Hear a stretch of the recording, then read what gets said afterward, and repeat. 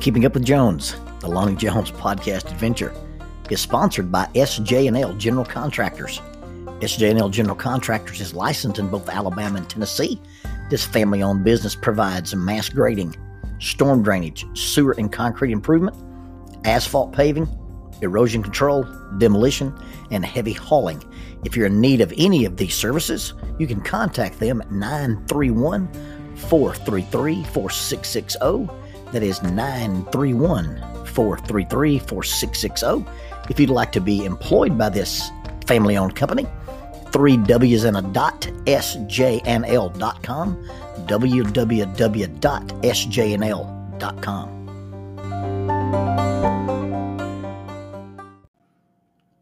I was on top of a 45-foot rappel tower. I was at Berry College in the summer of 1996. We were working with the International Olympic Youth Camp. While everybody was in Atlanta doing the Olympics, there were students from 157 different representations, and they were attending the youth camp, and I had been invited to be one of the instructors. I was in charge of the rock climbing and rappelling tower, and I was on top of the tower and was surrounded by students. I was explaining the actions that were about to take place. I was standing in front of a young man. He was standing with his face toward me. I took a figure 8 descender and I made a bite in the rope, went through the large opening at the top and went around the connecting side on the bottom and said, "You take your rope and you feed it into your rappel device." The young man looked at me and said, yes. I clipped it to his harness. I said, "You clip this into the belay lip of your harness." And he looked at me and said, yes. I said, "Then you close the carabiner and you squeeze check it." Yes. You put your right hand behind your back on the rope and you squeeze your fist. Yes. I said, "You open your fist to slide, you close your fist to stop." He says, yes. And then I began to guide him toward the end of the rappel tower, opened up the gate that leads to the rappel wall, and I put my hand on his chest and pointed down, and he promptly replied, no. And that's when I learned that some cultures say yes, and it means I heard you, but it does not mean that I agreed with what you were saying. And this young man understood about hooking in a figure 8. He understood about putting your hand behind your back. He understood all the things required to rappel, except he had not agreed to rappel. He was not going to back off that tower. I was at another ropes course. I was working with Nathan Hicks and his group called Higher Ground USA, a nonprofit Christian adventure-based program. And we were running a group of students through, and there was a sponsor, a gentleman who was not part of the ropes course staff. He was just an adult supervisor with this group of kids, and he was loud and he was obnoxious. Apparently, he thought this was Navy SEAL training or some kind of ranger school. But he was on the ground and he was thinking he was encouraging children, but he was screaming obnoxiously at them. At one point, it being in the early fall and me itching for bow season, I leaned way out against my tether, and this was before the days of saddle hunting, but I mimicked a saddle hunter and leaned back and drew my imaginary bow and waited for this gentleman to open his mouth and pretended to send a broadhead right into the power plant. Derek Horst caught me mimicking my shot at this dude and waved a warning finger at me, and I guess I was in the penalty box before the penalty box was cool. I transitioned to my station in the couple of days that we were there, and I ended up running the launch platform of the zip line. Now, you've got to understand this zip line was built in a large hardwood tree.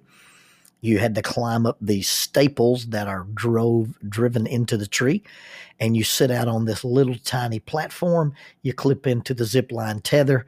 You yell, "Is the zip line clear?" Someone responds, "The zip line is clear," and you slide off of the platform and you go down in this path that's cut between the trees. It's a really cool zip line. It's a really neat setup, and one of the better zip lines at a camp that I'd been on. And so I'm at the top of the platform, and I'm having students cycle through, and this young man is climbing the tree, and he's very tentative. In fact, he's scared to death. And there's this commanding voice coming from the ground. You can do it. You can do it. Yeah, just face your fear. Absorb the fear. And it's Captain Obnoxious down there. This little guy gets up on top of the platform. He looks at me. He looks down at the ground. He looks at the zip line. He says, I can't do this. I talked to him a little bit. We calmed him down a little bit. He said, I just can't. And so I hooked him to a line and we lowered him to the ground. 15, 20 minutes later, same song, second verse. Here comes this little guy. Captain Obnoxious is on the ground, bellowing his ill-fated encouragement. A little guy gets out on the platform again. He's shaking. He's sweating. He's partially crying. I just can't. And so we lower him to the ground again. Third time's the charm. The little guy comes up the platform. He's hooked in. I get him leaning forward and learned a trick from a Mike Quiznat on ropes courses. You get a guy to the edge of the platform. You get him to scoot out as far as he can. You get him to cross his ankles and lean forward like he's praying, and they'll slide right off. This little guy's on the edge. He's just ready for the tipping point, and this dude is screaming down his, you can do it. Just face your fear. Seize the day. And this little guy looks at me and says, Mr. Lonnie, can you please push me? I said, no, I can't push you. This is something you have to decide that you're going to do or you're not going to do. Mr. Lonnie, please push me. Son, I can't push you. This is a challenge by choice course. And you have to make the decision. And if you don't make the decision, I'll stand up here and sit with you all day. And we'll lower you back down on the rope, but I can't push you. He said, please, Mr. Lonnie, I've got to go down this zip line. My dad is watching me. Yeah, his dad was Mr. Obnoxious. His ego wrapped up in what this boy was willing to endure. I think he meant well. I think he thought he was doing a good job as an encouraging parent, but he was bellowing nonsense and didn't understand anything about facilitation, encouragement, or motivation. I really do think that he was going to go home and feel embarrassed if his son wasn't Rambo. But this young man is sitting on the edge, literally the tipping point of what he considered a life and death decision. And the only thing that he could think of is, hey, my dad is watching me. And I just need your help to help me look brave. I just need your push. And I'll never tell my dad you pushed me, and you don't tell my dad you pushed me, but I'll ride the zip line and dad will be pleased. His dad will never be pleased. You see, there are people in our lives that have these agendas for us to fulfill. And if we don't fulfill those agendas, then they somehow feel cheated. They don't think about what they're doing to us. They don't think about what they're demanding of us, and they don't really care about our feelings or our safety or our security. It's all about them. And yes, I could have pushed this young man off, and no one would ever know it but me and him. But it wouldn't have solved the problem with his dad. Side note, the greatest gift you can ever give your children is let them know that you're comfortable with who they are, and let them know that you are comfortable with who they are not. And once a person can be comfortable with who they are and with who they're not, and they can be compassionate to themselves, they can be compassionate toward others. I wonder what decision it is that you have to make. And your father is not screaming and yelling. Your father is not trying to live vicariously through you. Your father's trying to live in you. and wants you to live in Him. And sometimes as you sit on the edge of that decision, your Father may be whispering, please don't. Just don't. Just turn away, turn around, walk away, climb down. Don't be near that edge. And then sometimes your Father is pleading, please do. Go ahead. Make a commitment move. Decide to do what you need to do. Decide to do what is right. But it has nothing to do with what's good for Him. It has everything to do with what's good for you. And I don't know what decision it is you're making. Sometimes you say yes to things, yes, and you didn't know you really agreed to the whole package. And before you know it, it's too late to say, no. And once you've been selfish, you've said yes to the fact that people won't trust you. Or once you've told that first lie or been deceptive, you've said yes to the ramifications and the consequences that come with them. There are some choices that even though there's no choice you can make that can't be forgiven, but there are choices where the consequences can't be undone and they're lifelong, and sometimes those consequences can be eternity. So be careful what you say yes to,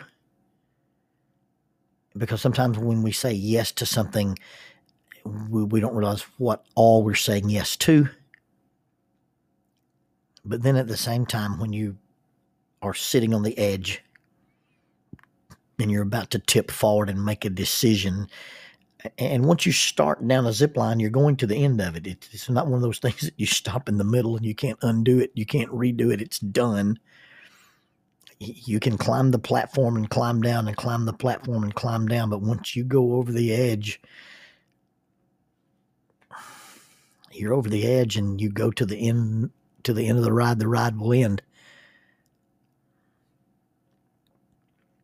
And so when you sit there on the edge of a decision, and it may be that you're begging your friends to help you. It may be that you're begging someone to give you an initial push. It may be that you're trying to overcome a fear, or you're trying to make yourself do something that you know you should, or keep yourself from doing something that you shouldn't.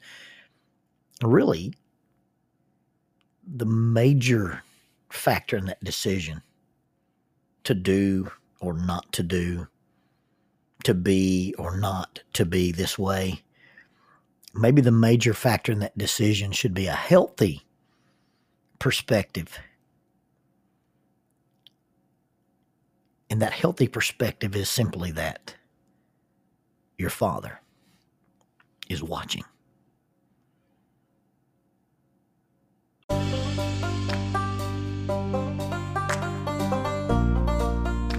Keeping Up with Jones, the Lonnie Jones podcast adventure.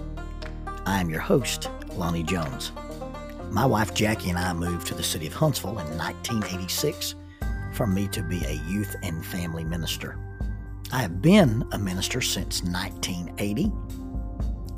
I have served in this community as a police chaplain assigned to a SWAT team since 1992, and I've been in private practice as a licensed professional counselor since 1998. I'm also an adventure educator and an avid outdoorsman. I dabble in rock climbing, and I goof around with Brazilian Jiu-Jitsu. Our life has been full of many wonderful experiences, and some just outright adventures. I used to write about those things in a little church bulletin article, so now instead of asking you to read those things, we're just going to talk about them in our podcast. And as we talk about them, we're going to talk about the facts. The facts lead to concepts, and the concepts lead to application. One caveat about the facts is, for the most part, we're going to tell you the facts just as they happened. But every now and then, we're going to tell you the way other people have told us they remember it happening, with a little bit of embellishment. It's all good, clean fun and for educational purposes. Thank you for listening, and we hope you enjoy Keeping Up with Jones.